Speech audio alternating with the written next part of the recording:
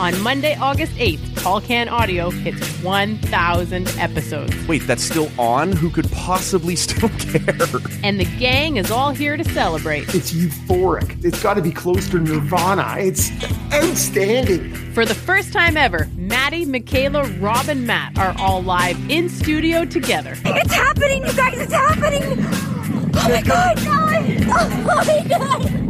I wish you all were here! Is this likely to go well?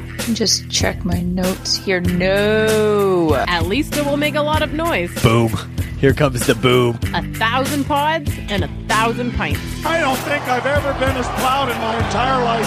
TCA 1000 drops Monday, August 8th, wherever you find low-quality podcasts. Fuck, it's out of control. Shit. Can you keep all four of them? Tavares, Nylander, Marner, and Matthews. We can and we will. He gets free, shoots, scores! Matthews, magnificent! Here's a chance, scores! Jason spits out! Oh, shooting rebound, scores! Austin Matthews catches a rebound! And Sandin scores! Here's Nylander scores! Because I want it all, or nothing at all. It's going left too far when you reach the bottom. It's now or never. For a pass, a bad one by Galchenyuk has a breakaway. 2 contre 0, Suzuki, Garfield, Suzuki, goal! Yes, Perry, Kotkaniemi, and there will be a Game 7. Deja vu again for the Toronto Maple Leafs. Hell, diddly ding-dong crap! Can't you morons do anything right? Okay, episode 3. Tall or Nothing. This Amazon Prime series. To me, guys, this was awesome. This is my favorite episode so far. I don't know if it's going to keep building like this. If you guys recall, if you've listened to all of these, I thought episode 1 was fine. Like, there was interesting moments, but there was a lot of stuff that didn't seem all that great. But, you know, it was fine.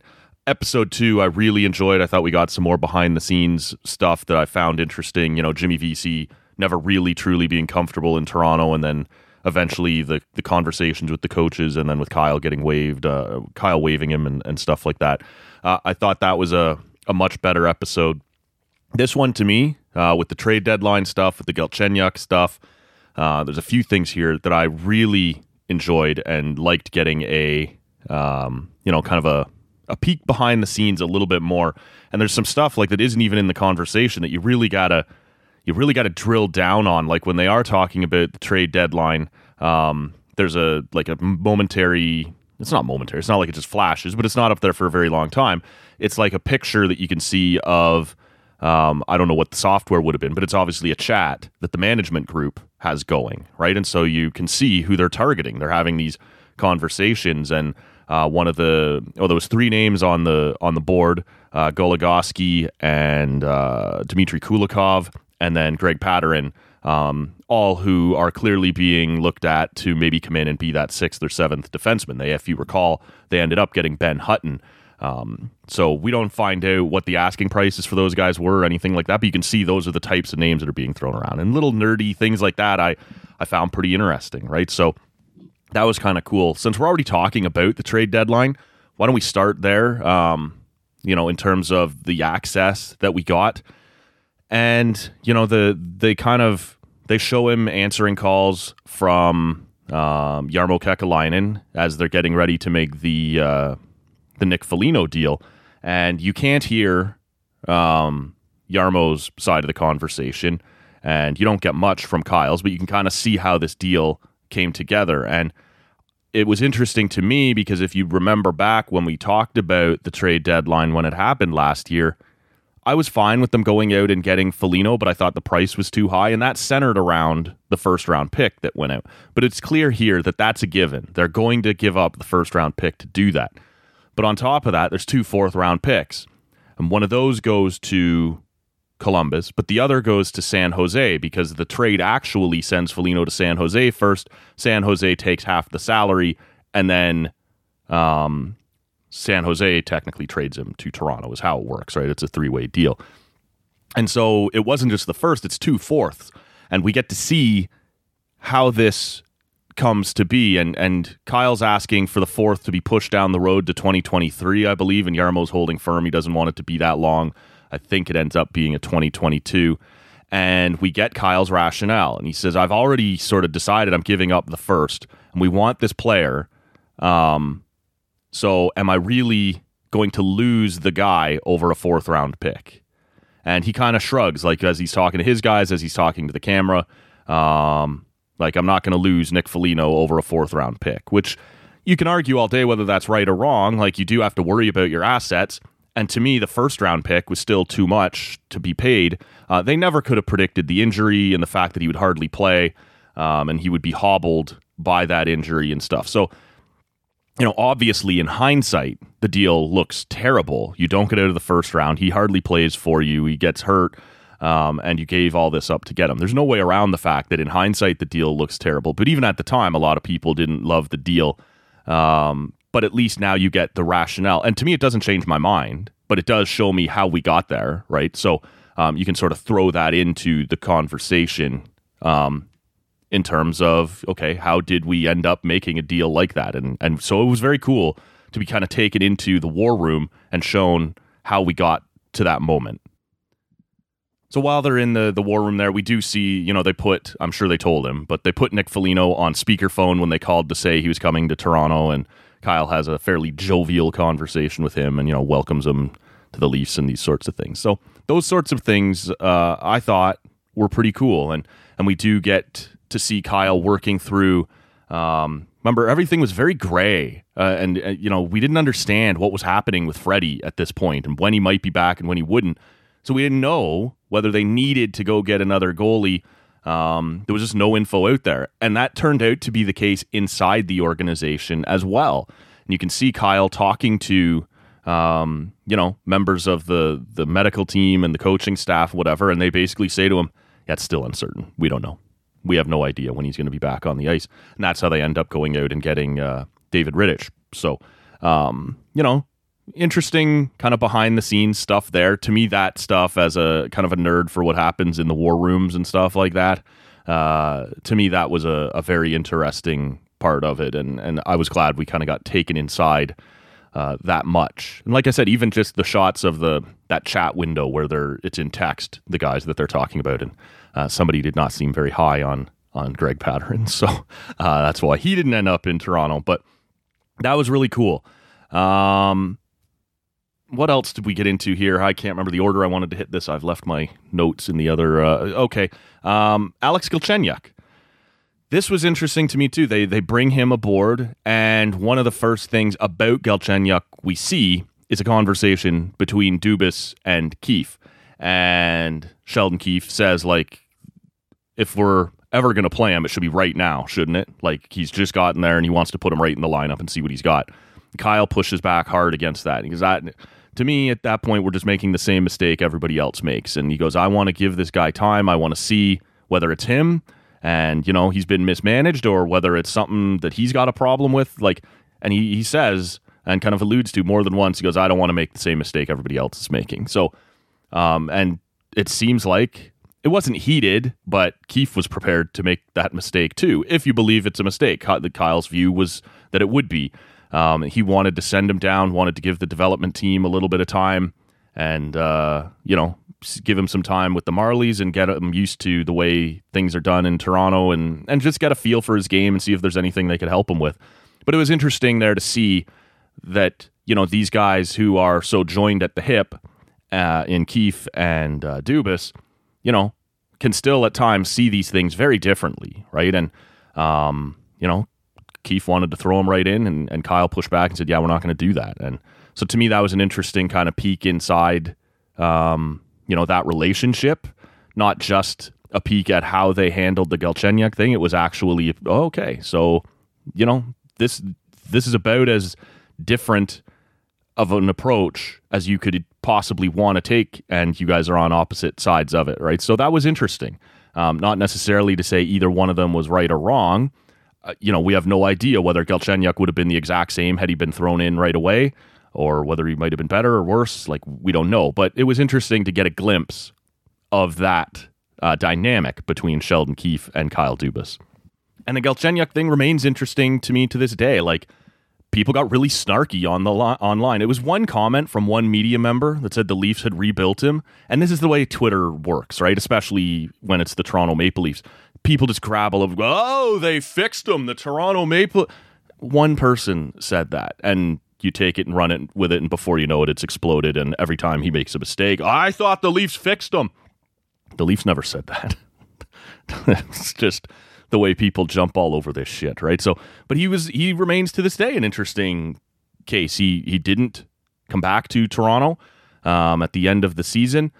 It sort of sounds like there was a bit of interest from the Leafs, but they weren't prepared to pay him anything more than what they did, like what he was making last year with, I guess it would have been Ottawa who signed him. I can't remember if he was traded to Ottawa or he's a free agent in Ottawa. They waive him and Carolina trades him and whatever all went down there for him to get there.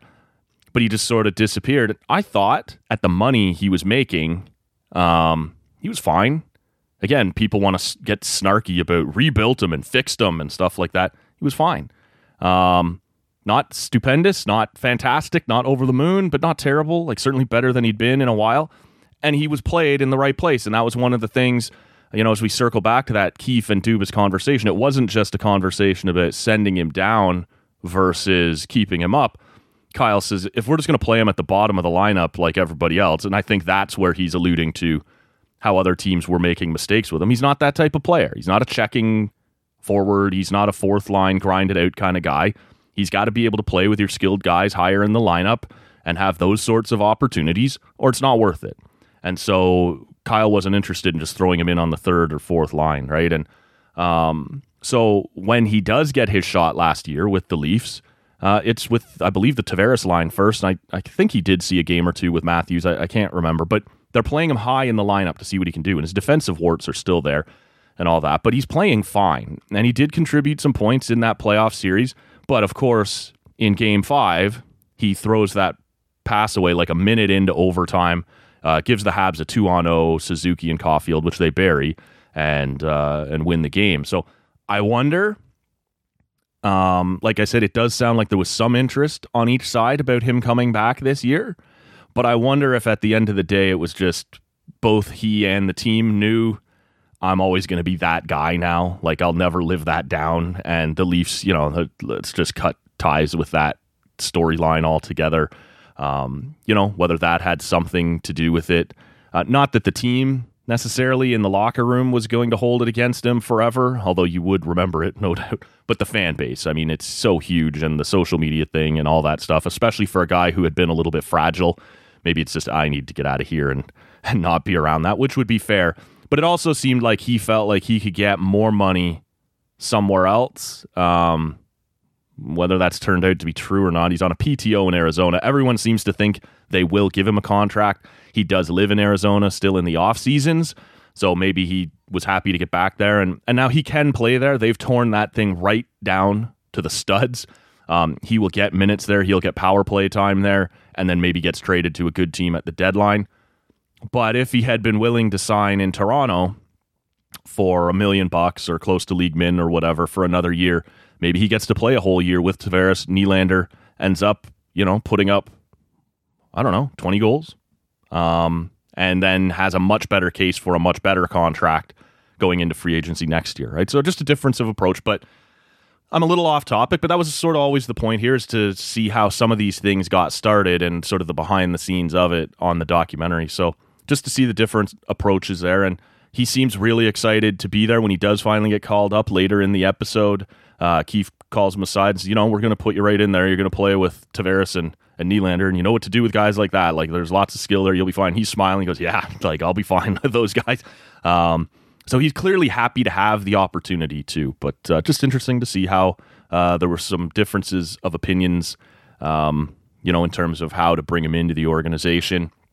One of the other things I thought that was really interesting is we are now into the meat of, and like I referenced earlier, why Kyle had to go out and get David Rittich. We're now into the meat of the Freddie injury thing. And, when is he back? What's wrong with him? They don't really know. But before some of that, they're talking in a coaches meeting about the goaltending and whether it's been good enough and whether it hasn't. And Steve Briere, the goaltending coach, he's defending Freddie. He says something along the lines of, well, the first one, there was nothing he could do on, and then there's one off Muzz's ass, and he's got to... And the other guys are kind of shrugging their shoulders like, come on. And I can't remember which one it was, but Keefe says, that one's got to be stopped. And Briere says, what, off his ass? Like, what do you want him to do? And Keefe, like, right in his face, fuck off. Like, he's pissed. He's had enough of defending Freddie. He's seen enough. Obviously, his confidence in Freddie is already well down. And it doesn't become a huge thing, like, where there's tension between the coaches now moving forward. But you can see Keefe was fed up, right? And he wasn't going to hear Steve Briere defending him any longer. He just, even if it was true, even if it was off Muzz's ass and he did have a hard time, like, clearly he's seen this enough times that his goalies are being defended when he can't get a save, and he needs someone to stand up and take responsibility for that. And so, yeah, there is this moment where he looks right at the goalie coach and says, fuck off. And, like, we're done with that whole thing. We're done defending this. He's got to, at some point, he's got to make a save for us. So kind of this peek inside of, how that confidence eroded and broke down, and at times pretty quickly through the midway point of the season, that he had just had enough. And, of Fred and the way he'd been playing, but also of the goaltending coach defending him. And, at some point, Keefe had just clearly decided that's not my guy. And he had moved on to Campbell, and I guess was done hearing any excuses for it. But I mean, Fred is clearly frustrated. We get to see that a couple of times. Like, I had sort of forgotten, I guess. Like, I didn't forget that there had been a bunch of injuries to all the goalies, and they were sort of back and forth until it eventually just became obvious that it was Campbell's net and all this stuff, right?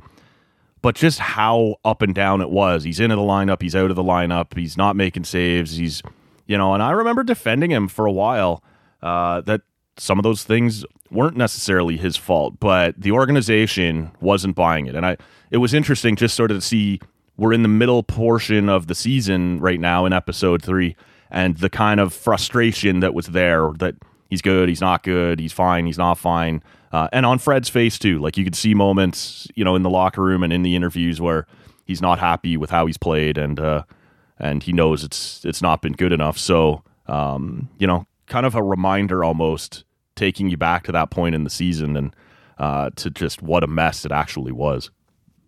There's other moments of frustration that we kind of get a look at. It's right around March 16th, I believe is the date they posted there. And Kyle has a meeting with the team. We don't know whether it was scheduled or not, but he kind of walks in, he wants to address the group. And the Leafs have just fallen out of first place for the first time since, I don't know, probably the second week of the season or whatever it is. And he sort of addresses the frustration that's gone on with, like, being not quarantined, but all these extra restrictions and the masking and the stuff like that, and how he knows it's getting tougher. But he says, the only thing I give a shit about is the quality of our team and our play right now. Like, he's upset, and you can tell he's starting to feel the pressure a little bit.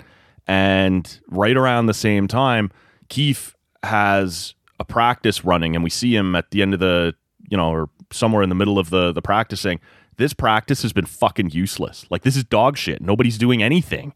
And you've wasted 30 minutes of our time. We just ran, somebody busts a drill that doesn't work right. And he goes, what have we just been working on for the last 15 minutes? And he kind of calls them almost like high school kids, right? Like, he goes, do you just want to fuck off and go home for the day? Or do we want to run this drill and finish a good practice? And everybody's kind of quiet. And he goes, what do you want to do? Do you want to, like, he holds them to it, and somebody pipes up and says, yeah, like, we'll finish the drill. Like, but it was very confrontational, and you can see the frustration is kind of setting in for both Dubas and Keefe. And the Leafs go out, they win the next game, which of course makes Keefe look good. And he comes in, they've played well, he comes in for the post-game press conference, and he knows, or not press conference, the post-game meeting in the dressing room. He knows he's been riding them hard. He knows now they've got to win, so he's got to kind of pick his moments, and all he says is, I got nothing, let's get on the bird. And the team all cheers, right? Like, yeah, let's get out of here, right? because they don't know what to expect. Has this win been enough? Was it good enough? And they just probably aren't really in the mood for whether it be a positive or a negative speech. Like, we've heard enough from you for a little while. And I thought it was really interesting that Keefe recognized that in that moment and just goes, I got nothing, let's get out of here. And clearly the boys all loved it, right? Gave him the big round of applause and kind of broke the tension a little bit as they got that win. So that was an interesting kind of moment too, as we're seeing the pressure of the season, both performance-wise on the ice, but also, we sort of forget all the protocols that they were going through at this point. Everybody's a little on edge. Everybody's a little tense at this point. So interesting peek behind the scenes there as well. There was sort of another, if you remember in episode 2, I talked about that scene with John Tavares and his uncle and what a weird, cringy couple of minutes that was and how it seemed a little forced or a little performed.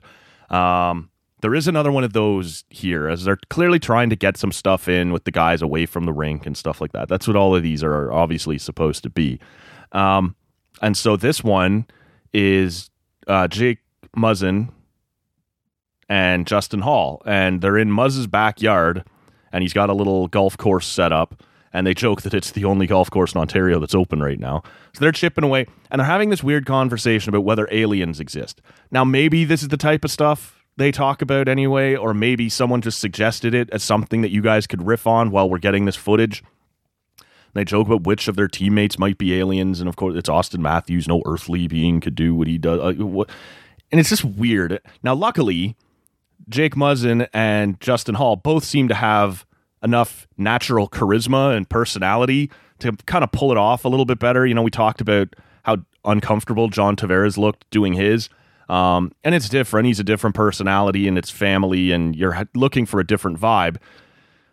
This one still seemed weird just because of the conversation and the forced sort of nature of it. But these guys together clearly, are comfortable joking around together and, could turn it into something that made it a little less cringeworthy. But you're still sort of like, this is weird. Why are we here? Like, why are we seeing this particular moment? So that was a little bit odd, and it seemed kind of forced into the doc. But it's harmless enough. But it's just kind of odd.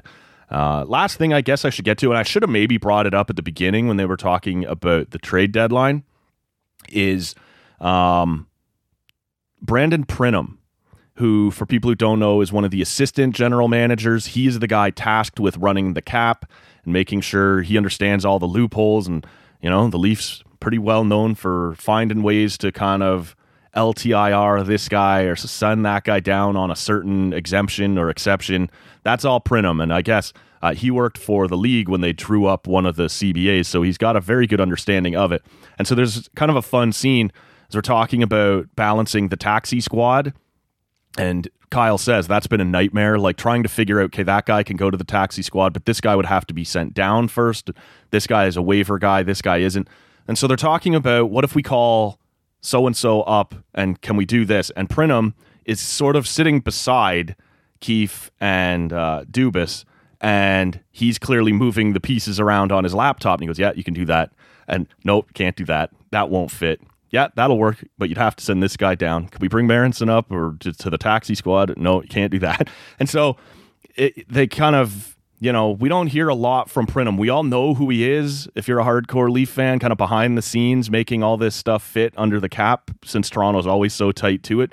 But you almost never hear him speak or see him doing anything. And so it was just kind of funny that, this scene where he's almost putting up the green light, red light to all the ideas that the management team might have about who they might want to bring up and what they might want to do. He's like, nope, can't do that. Oh yeah, nope, this will fit, but you have to send that guy down to make it work. And so that was sort of a fun element of seeing just how the front office works and how tight to it they are, right? Like, and Kyle's looking right at him going, can I do that? Like, I'm supposed to be the boss, but I need to ask the numbers guy, is this actually even possible for me to make the move I want to make? So I don't know. Like I said, a lot of kind of maybe nerdy stuff about the management side of things, which I've always been kind of interested in. And we've heard so much about it, right? That this management team is so analytically driven and so numbers driven. And it's always been like Kyle's this new kind of GM. The more we get into this, the less and less I believe that.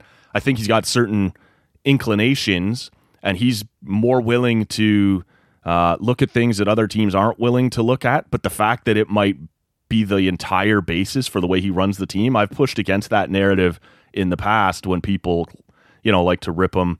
I think he's more of a hockey guy than people think, and this is sort of backing some of that up. But it has been interesting to kind of see the inner workings and the behind the scenes side on the management stuff. So all in all, pretty fun. Like I said, I think this so far has been my favorite episode.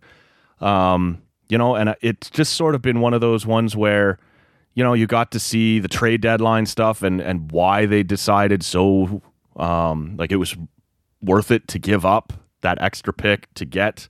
And they even say, at some point they say that Kekalainen has 4 teams prepared to give up a first for Foligno.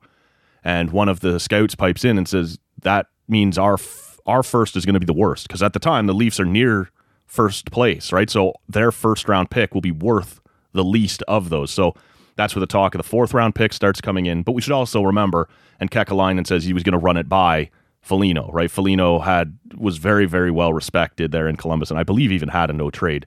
And so, he would ask him which team he wanted to go to. So that ended up helping Toronto. But even the conversations that go on, right? Well, our first round pick isn't going to be worth as much as the other 3 that he's got on the table. So that could hurt us, and we may have to give up more. And so all those sorts of things. So that's it for episode 3. We'll be back with episode 4 on Wednesday at noon. Like I said, this one was fun. I've enjoyed this. Would love to know which episode, if you guys have checked this out, you've enjoyed the most, or what you thought the coolest part was, or the most interesting thing you've seen thus far. But otherwise, my name is Matt Robinson. This has been Tall or Nothing, episode 3, and we will see you on Wednesday at noon.